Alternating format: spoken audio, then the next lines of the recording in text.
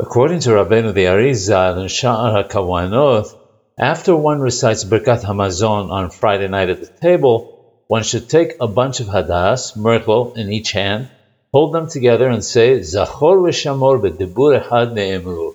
Recite the bracha, the blessing over them, and smell them. This is the second time, according to the Arizal, that one should bless on the hadas and smell them, the first time being before the Kiddush. Based on what we said earlier, if the hadas remained on the table throughout the meal, and the person had the intention to smell them again after the meal, reciting a blessing again would appear to pose a problem. It would seem, therefore, that the solution is to remove the hadas from the table and keep them hidden away in a different place.